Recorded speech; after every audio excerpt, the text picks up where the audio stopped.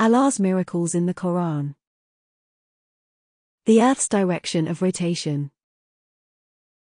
You will see the mountains and reckon them to be solid, but they go past like clouds, the handiwork of Allah who gives to everything its solidity. He is aware of what you do. Quran 27:88. The above verse emphasizes that the earth not only rotates but that it also has a direction of rotation. The direction of movement of the main cloud masses at 3,500 to 4,000 meters or 11,500 to 13,000 feet high is always from west to east. That is why it is generally the state of the weather in the west which is looked at in meteorological forecasts.